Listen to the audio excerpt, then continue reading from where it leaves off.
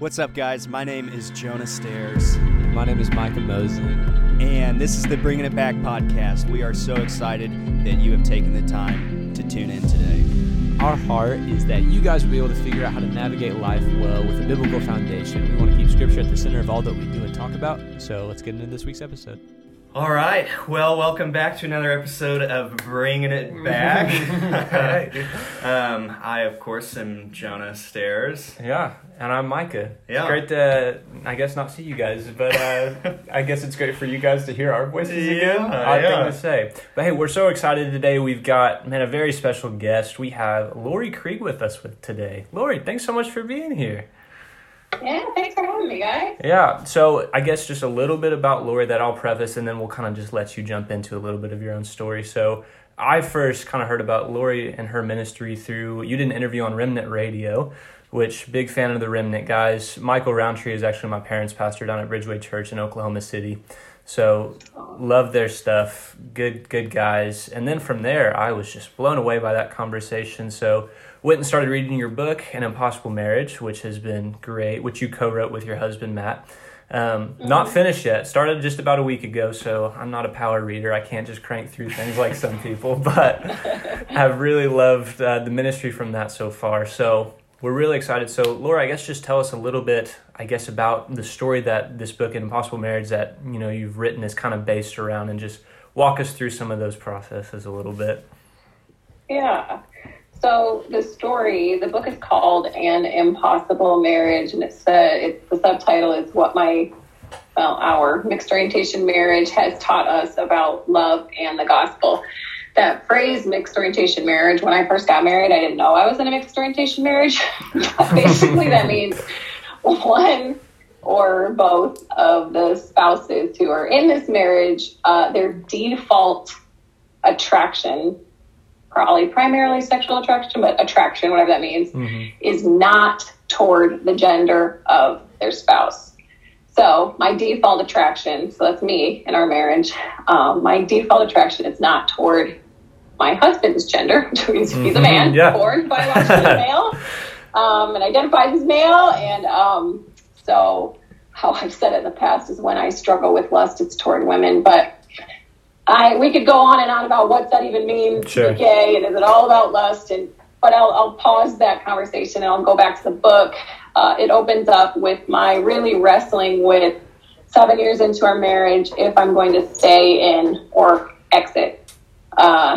And how I reached that point of wrestling was I married Matt, a man, not being like, I think I'm attracted to all genders or both genders or whatever. I was primarily attracted toward women, and I told Matt that, but there was something about him, not men, that drew me toward him. And I had already decided in the year before that to really give my life to God, which included my sexuality. And God really led me to Matt. But here we were 7 years in, and even though I'd given my life and heart to Jesus, I don't know about you guys, but sometimes these desires we have can just be the engine that's driving the train. Yep. And I knew theologically what was right about marriage. I knew I had experiences with God, but I was really wrestling with my sexual desires, but too, a buried memory of trauma from my childhood resurfaced around that same time. And even though it was a dude who did that to me, and it was not Matt, the man I was married to, his maleness triggered me. So this triggering process magnetized to my attractions toward the same sex, and it barfed up a question. I don't think I've said that in an interview yet. Hey, that's how we like it. But the question barf, we're just going to keep going with that, was, what do you want? What do I want? And a friend had asked me that question, and she thought she knew the answer, which was, duh, Matt. Like, you guys are so cute. Like, of course you want him. But it's really interesting when you're in a place of temptation and really wrestling, not just like mild temptation, like really struggling. That question, what do you want, is very jarring. And so that is where the book begins. And yeah, I'll toss it back to you. Go from there. So I'm super interested to hear a little bit more. You touch on it in the book, but just about the process of like getting to know Matt and then some of the other stuff relationally that was going on in your life at that time. So even kind of like identifying, the other relationship that you were in at the time, and then walking through like that decision-making process, and then what it kind of was about Matt. And then I don't know how he was so receptive to that, because I'm sure that's something that, I don't know, just would catch pretty much anybody off guard. So I'm super interested to hear about his response to that and what his role was kind of in that process. Yeah. So I was in college at a Christian university, and I've alluded to how I like met and gave my life to Jesus. That was around 23 before Matt and I got married. But I grew up in a Christian home. I did the Adventures in Odyssey, Focus on the Family, 1990s moral majority, right-wing world. Sure. That was what I grew up in. That culture was not so gay-friendly, if I can be honest with you. There in the 90s especially. So I felt from a young age attractions toward the same sex, and I always pause after I say that because it's such a weird word, that word attraction. Especially when you're 5, like you're not like sexually attracted. It was just like this draw. Like boys were I have 5 brothers. Like I punched them and played G.I. Joe. They were not intriguing to me. That gender, but girls were. And so, but when I overheard kind of this war on marriage talk, and like the homosexual agenda is going to come and like murder babies in their sleep, that was a vibe. I'm exaggerating, I know, but that was what I picked up growing up. That was my sense. So when I felt these attractions to the same sex, I wasn't like, oh, this is my version of sexual brokenness that I need to surrender to the lordship of Christ like everyone else is called to do. Same. Everyone's sexually broken. No. It was, I had to like detach, like fragment, cut that part out of me in my mind in order to cope. In fact, I remember in college, I remember like really wrestling and looking down at my body, and while it was either worship or like the 900th sermon on idolatry, because those were the sermons that stood out to me. It wasn't actually the 900th sermon, but I was like, I know this is idolatry. I know I need Jesus. But I remember looking down at my body and being like, where's the gay part? Is it like my appendix? Can I just like cut it out and it's gone?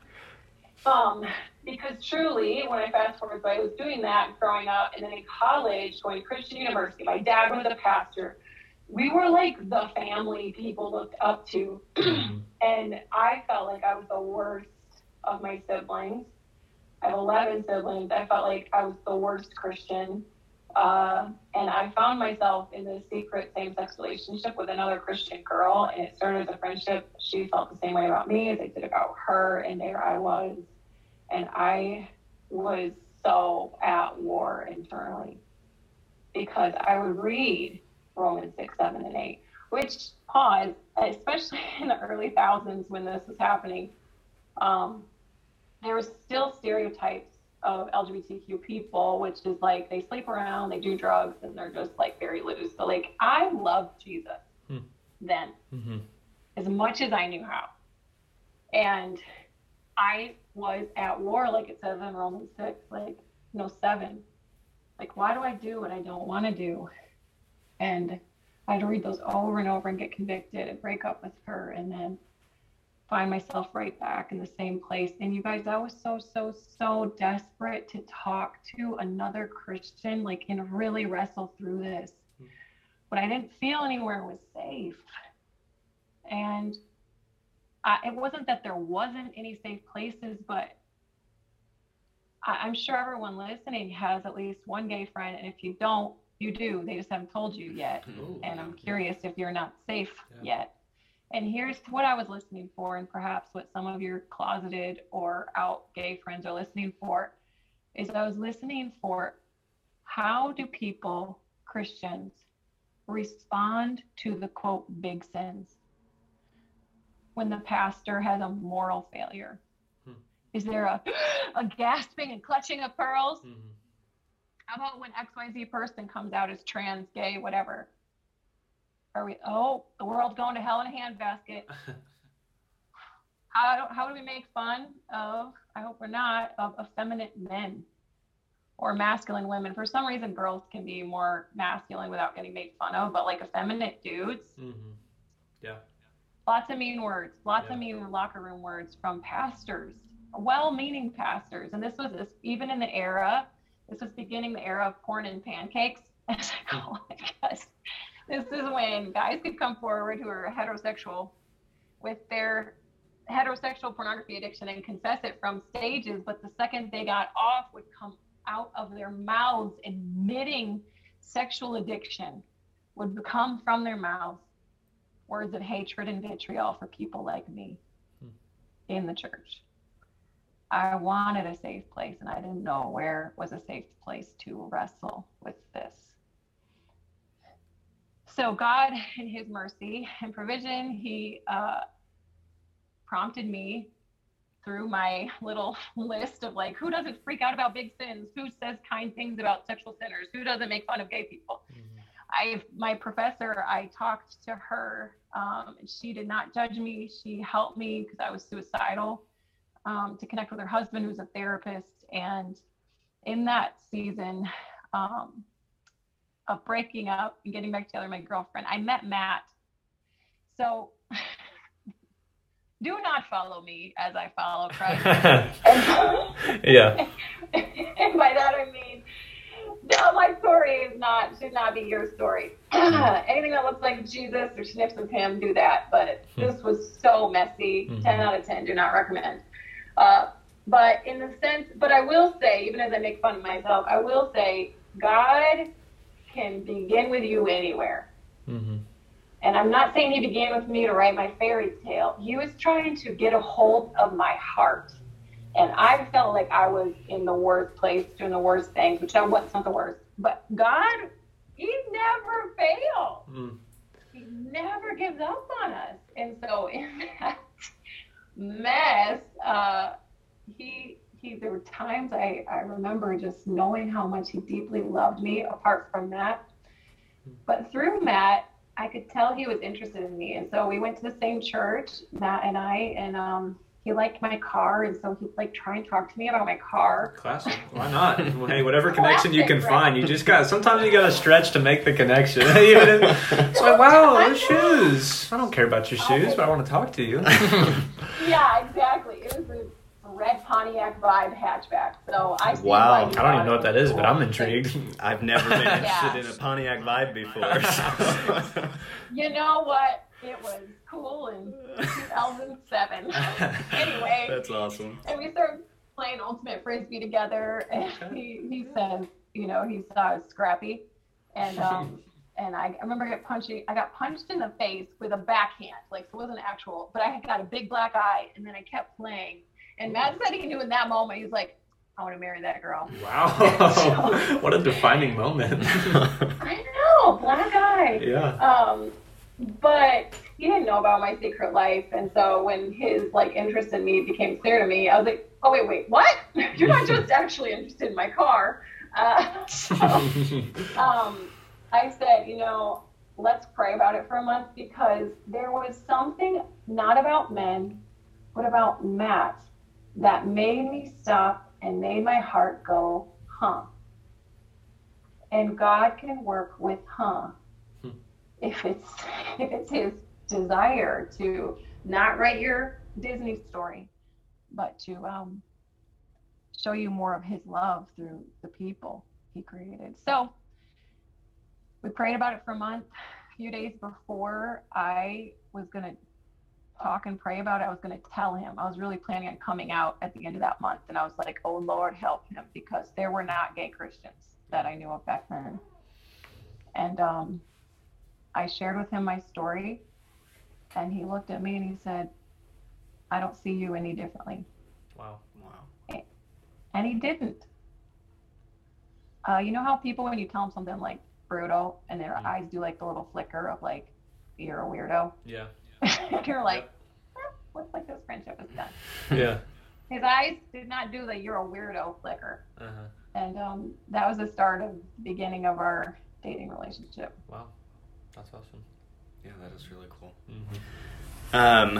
I'm wanting to explore a little more, if you're willing, this idea of not necessarily the terminology of like, it's just gay and straight and like that's who you are and that's your identity, but this idea of we all have this sexual brokenness and we all have this misperception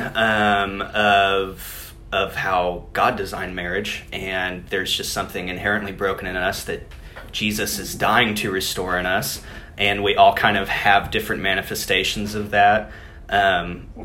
And that to me, I just find so life-giving, and I feel like it gives me hope, and I can only imagine how much hope it gives to people who are struggling with same-sex attraction. To hear somebody say, this isn't who you are, this is just something that Jesus is wanting to restore in you. And we all have a sexual brokenness in us that God is coming into our lives to redeem and restore. So if you could just unpack that a little bit, I really love that concept. Yeah. And for people who are listening and are like just based off your question, like, well, that is who I am.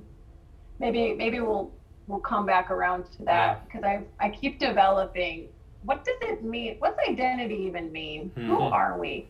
So maybe we'll circle back to that. But to your question, how I really started to, how I stopped hating myself for these attractions toward the same sex, which persist to today. And I would still identify as gay. Again, we'll come back. But I'll, with some sentences underneath that. Okay, so Matt and I started dating. We broke up. I just sensed the Lord saying no. So we broke up. And the second we broke up, I was like, well, that's done. I don't even know what that was about, because every minute of every day I thought a woman was what I needed. And the suicidal ideation was still there.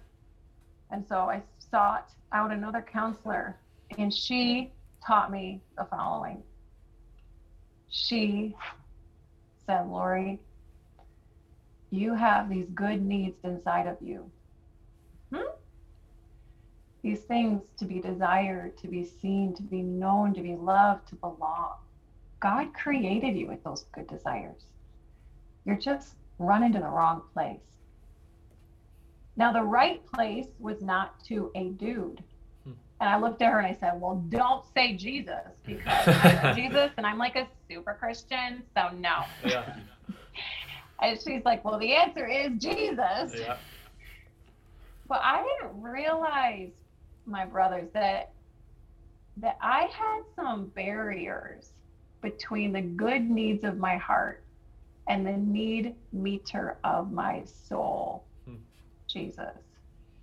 And I didn't realize that I had natural to me, because of the fall, defaults, predispositions, or orientation, if you will, to get the good needs of my heart met in ways that don't actually satisfy and don't glorify God. You guys, everyone listening, we are all born that way. We all want to get those good needs met naturally because of the fall in our own ways. For some of that, it's church acceptable ways like performance, people pleasing. For some of us, it's through our sexual brokenness, like heterosexual pornography addiction. My husband has wrestled with that. For some of us, we're born, I believe, because of the fall with this, I want to be seen and known and loved. And it's through our opposite sex husband or wife, or the same sex person. I want to be seen and known and loved. And the answer for all of us is Jesus, you are enough. You see me, you know me, you love me. And we look through creation, not to creation, to the Creator who is limitless. Instead of staring at things that are limited and trying to suck infinity out of the finite. We all do that, guys. It's the same old boring, dumb idolatry. This is Israel 101. And yet it's kind of nice when we humanize it, right? And we're like, oh, shoot, my sin isn't that fun, is it? Yep. Doesn't satiate. Absolutely. So you touched on a few things there, specifically the identity thing. And I think, so I grew up in Oklahoma, and I think obviously we have the Bible Belt, which we're kind of even getting to the point where it's like, can we really call ourselves that anymore? Because there's a lot going on. But I think something that I probably wasn't even aware of until a few years ago was this idea that like people are born with, same-sex attraction as like a result of the fall. Because I think my understanding for so many years was just like it's a choice you make, where it's like a result of sin or like some kind of trauma or whatever's happened, that it's like forcing you into this. And I think for a lot of our listeners, they would probably kind of have that same reaction as you say that, of like, oh, hold on, that's like different than what I know. And what I've kind of been raised to understand, which is why I wanted to have you on, because I think there's probably a lot of our listeners that do relate with that. So help us unpack some of those identity things you're talking about, being born into this, or even, like, I don't know, the side B Christianity or whatever would kind of go along with that. Right. So there's so much, and there's people who feel ferociously strong on either side of this conversation. So first, I'll just kind of try and organize it. So if you look just at a belief set, if you look at the U.S., there's going to be people who hold to an affirming worldview, gay, straight, trans, cis, however they identify sexually. Everyone listening, I'm assuming, is kind of like, oh, am I for same-sex marriage? Do I think the Bible is for it, allows it? God maybe at least is like, okay, fine. So that'd be an affirming worldview. That speaks toward your theology. Then there's the non-affirming, historically biblical, orthodox. Right. And so that's maybe the majority of what your audience says. I don't believe God allows or maintains that. Now, let's look into that subcategory, orthodox. There's a bunch of different ways and a lot of holding to a non-affirming worldview or historically biblical. And so you just alluded to it. There's side B. Now side A is affirming. Side B says, I identify as gay. That's, if we use an analogy of like glasses, those are like the glasses that I need 24/7 in order to see. It's the lens through which I see everything. I may or may not see it as my primary identity. Now, they'd probably say it's not my primary identity. My primary identity is in Christ, but I am gay. I'm not acting on it. I'm celibate if I'm single, or I'm in a mixed orientation marriage like Lori. But that's who I am, but I'm also Christian. There's a lot of categories there. Do you want me to keep going? No, yeah, please do. Okay, yep. There's side X. No, then you're either gay or you're ex-gay. So you're straight now. Yeah. I want to say that's not a lot of people, but I think there's quite a few still there. And there's side Y, which those are people who would maybe identify as, I am a Christian and I experience attraction to the same sex. You're only going to hear same-sex attraction with people who are side Y. Now, people may say, I'm not side Y, I'm something, I don't know, there's fluidity throughout. But I think I hope I'm getting to your question where you said, how do you, well, okay, I'm just going to sit with those categories. Yeah. Why don't you ask a question? What do you want me to expand on there? Yeah, so I think, you touched on this idea of identity earlier, even like what is identity. So something that I've thought a lot about recently is like this whole side B Christianity thing, and like the identification of like, to what extent are like we identifying by our brokenness, but then also like through that brokenness we're making much of the Lord. So I guess kind of finding the balance of like what is identity. And then I think let's just start there, because I could ask a bunch of questions, and we want to make the most of your time and our time. So this is hot off the press of Lori world. Wow, awesome. Because I've been thinking a lot about this. Yeah. I've been thinking a lot about this because for a lot of years, I have identified somewhere between side B and maybe side Y. And so, like I even introduced myself today, you know, if I experience lust, if I struggle with lust, it's going to be toward the same sex, or I experience attraction to the same sex. And I was pretty against any Christian identifying as gay. I'd be respectful of people doing that.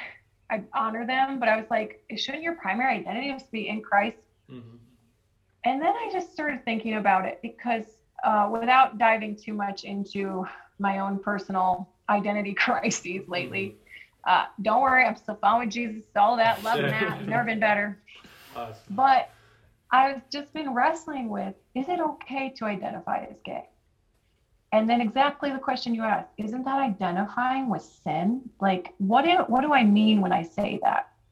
So here's when I say that, as I've kind of alluded to, I think I made a list of redeemable and irredeemable qualities of gay culture or being gay.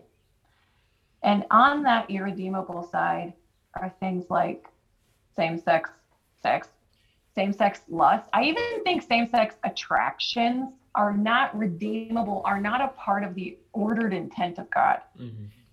Codependency. There's like a lot of things. And this is speaking for myself. I'm not speaking on behalf of every same-sex attracted gay listener. On the redeemable side, you guys, there is gay culture. And similar to, not the same as, but like there's deaf culture. There's military culture. I'm part of a running club culture. Yep. Are those all bad things? Are there any good pieces of culture? And when I meet other side B gay people, is there good pieces that we both can relate to? Podcast culture. Like when you guys start out, hey, what's a podcast without tech issues? I'm like, oh, preach. Yep. So on the redeemable side of gay culture or gay identity, for me, I'm not speaking on behalf of everyone, is this emphasis of spiritual family. It's calling masculinity and femininity to be really biblically masculine and feminine. It's this eclectic dress. It's how can I tell, like, oh yeah, that person's gay? It's not just a sexual vibe. It's this like culture. It's how we dress. It's how we look. Is that a bad and sinful thing? Or is there something that's like camaraderie about the culture that we can help to show the world who Jesus is? So I'm just asking that question. Is it really inherently sinful to identify as gay? And then a sub-question would be, what do you mean when you identify as gay? Am I saying that gay sex is good and gay attractions are good? I'm not saying that. I'm saying I am a part of that culture, and that's okay. Wow, that's fascinating. Sorry. Yeah, I really like, I think part of why I'm so attracted to your testimony is because you have this predisposition and you have this same-sex attraction and you have this part of your identity that seems to be going in one direction, but you're making an active choice every day to submit that to the Lord.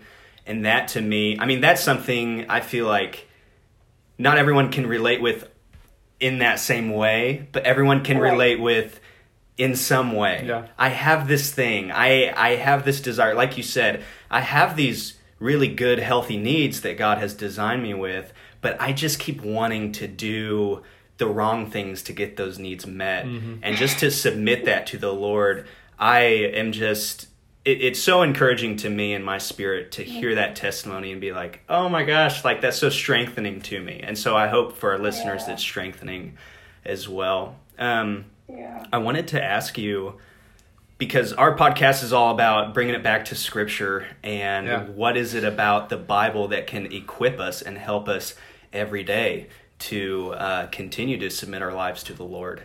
And so I wanted to ask you, if you're willing to share, what are some of the Scriptures in your life that you felt like have just been foundational and anchoring into your relationship with Jesus? Like, are there some scriptures that you just constantly find yourself going back to reconnect yourself with the Lord, or just kind of remind yourself of his love or whatever it is?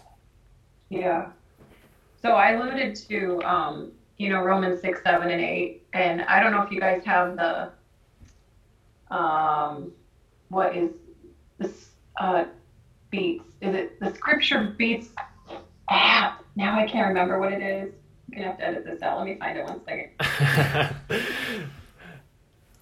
If anything, I got it. Sure. So I alluded to earlier Romans 6, 7, and 8. Mm-hmm. And it's like tear stained and underlined from those years when I was really wrestling when I was with my girlfriend and in the subsequent years. And so just that whole, like, how those chapters build, like how Paul is just outlining what sin is and his wrestling with it. And then just like the Romans 8, which is just the gospel throughout the whole thing, just like, who can separate us from God's love? I like to listen to it on the Streetlights app. So it's the New Living Translation put to like a sick beat. So if you guys don't want to get amped before you go to worship or something, just listen to Romans 6, 7, 8, or just Romans 8. You're gonna think, oh my goodness, Jesus loves me. So 10 out of 10 recommend. That's awesome. And then when I was, I'm taking a little pause-ish. I'm still speaking, but from doing a lot on the stage, just because 8 years in this extremely controversial conversation where you are the conversation, it takes a toll on you, my friends. And so I remember in one really tough season of, I don't want to say persecution because my goodness, I am not in a jail, praise God. And but it was intense, and it wasn't like just internet comments, which still matter. It hurt. Yeah. It was like friends and leaders.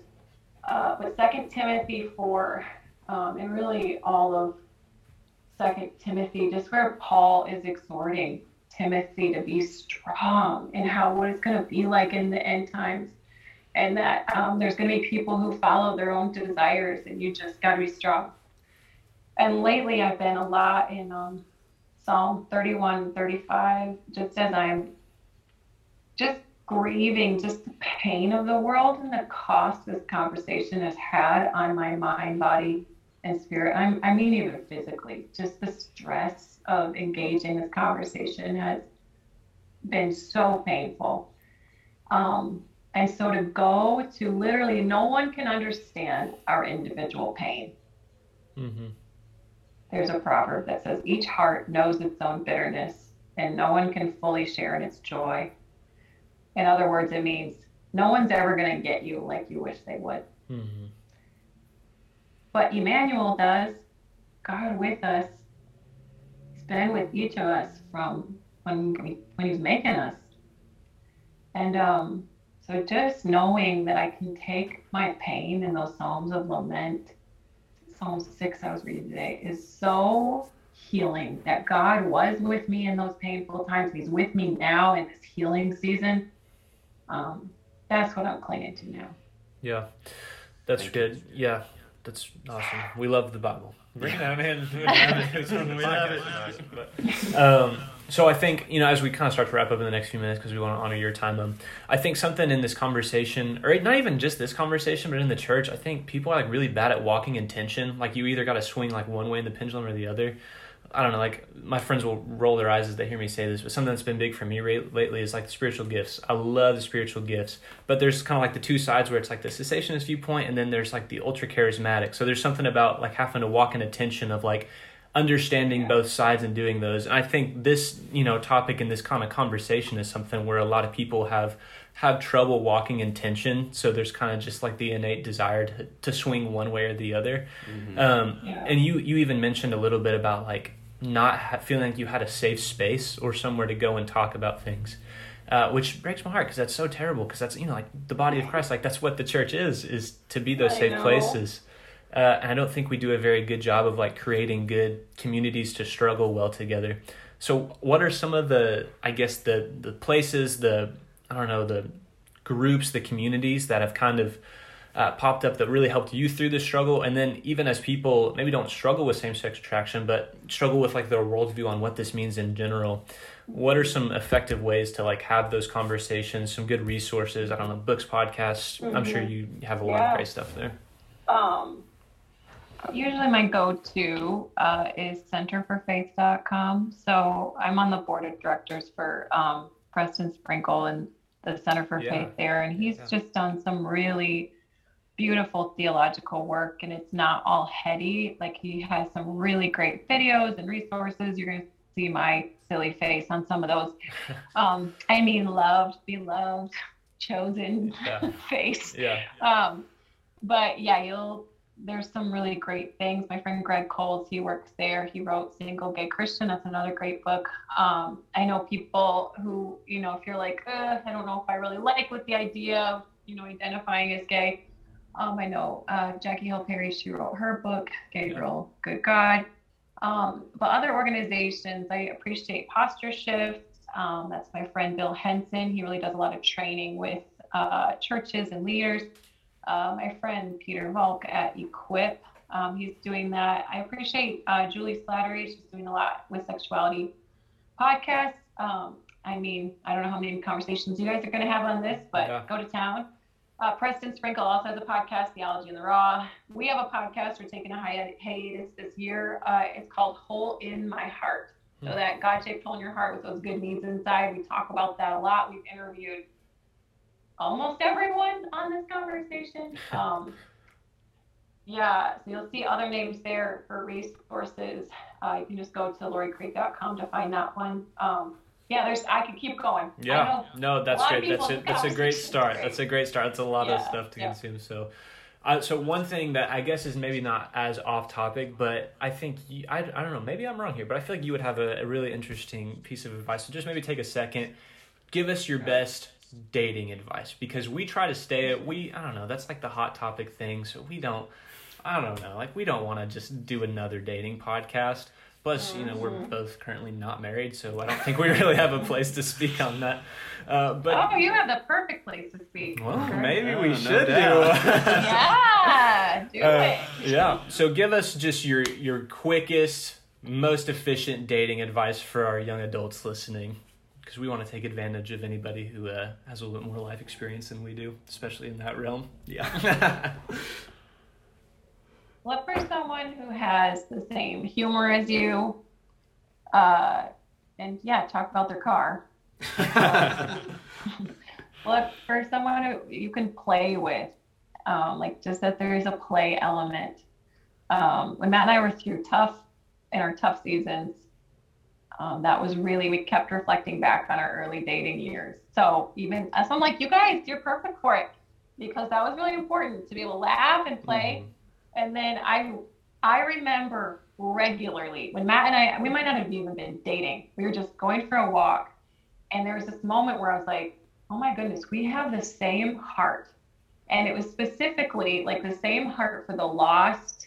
Like we bleed over the same things and we laugh over the same things. And that has really been a big gift. If God has called you to marriage, find someone where you can laugh together and you cry. It was a little misty-eyed over the same thing. Yeah, that's awesome. You want to ask our icebreaker question that we were supposed to ask at the start and then didn't? I was just so excited to start talking we had this. We had like all these great questions lined up, which we normally start with, but I was just so raring to go. Yeah. So just to break the ice a little bit here, if you were to put together your perfect concert of musical guests, let's say we have an opener and then there's like the main title. And then a surprise guest appearance. 50 Cent coming out of nowhere in the Super Bowl halftime show. Like they weren't playing. It's just like, I'm losing my mind. Yeah. Who would you put together for your perfect concert? Oh my word. I need to see who I even listen to right now. I've been listening to a lot of instrumental music. So I love you guys. This is going to just stereotype me right into oblivion because it's like, I like the gravelly voiced coffee shop girl. Classic. My husband's our concentric circles of music we like is that's the far left for him that he can't handle. But I don't have right now, but it was just, I think one of them, though, would have to be, and this does not actually even fall underneath that, this falls under my instrumental and rap concentric circle, is Black Violin. I love them. It's like classical mixed with rapping. Classical violin with rapping. Black Violin. Wow, it's a genre I didn't even know existed. Hey, I need to check That's that why out. we asked the questions, because that's something I didn't know about. So That's I know incredible. what I'm listening to this afternoon. Wow, that's in between that and the sick beat behind the scripture. Man, discovering all true. kinds of new stuff today. Yeah. You don't even know. Yeah, awesome. Well, hey, Lori, thank you so much for joining us today. Yeah, It was thank great to you. get to talk from you and learn from you. We're so blessed by your ministry, and I hope that some of our listeners have been challenged and then, I don't know, just kind of spurred to start thinking on their own and dig a little bit deeper into this. So thank you again for being here today, Lori. We really appreciate it. Well, thanks for being such gracious and inviting hosts. Oh, thanks. We try our best. They try our best. Yeah, I see it. Awesome. Well, thank you, Lori, again. We super appreciate it. You have a good rest of your day, all right?